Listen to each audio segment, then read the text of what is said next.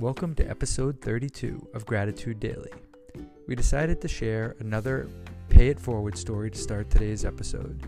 This one about the mountain climber who stopped to notice the people helping him.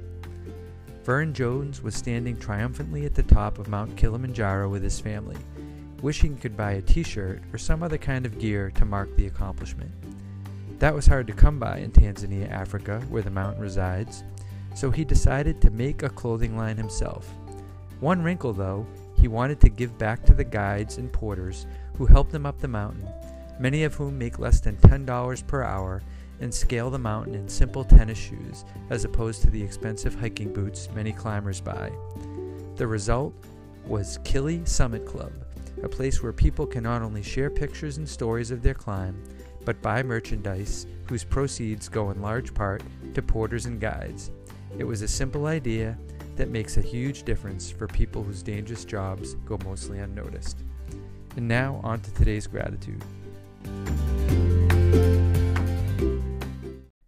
Today's gratitude comes from the Francis Wyman PTO, who would like to thank everyone who helped make the Francis Wyman Halloween party such a success.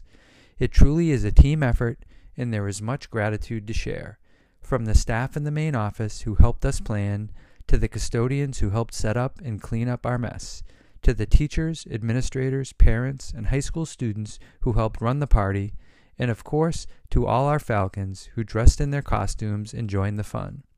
Everyone's hard work, generosity, and participation makes it possible for the Francis Wyman PTO to continue to give back to our students and teachers.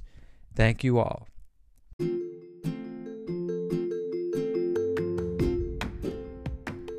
That does it for this episode of Gratitude Daily. Don't forget to send us your gratitude towards members of our school community at gratitude@bpsk12.org. And you can also follow us on Twitter at GratitudeBPS. Thanks for listening.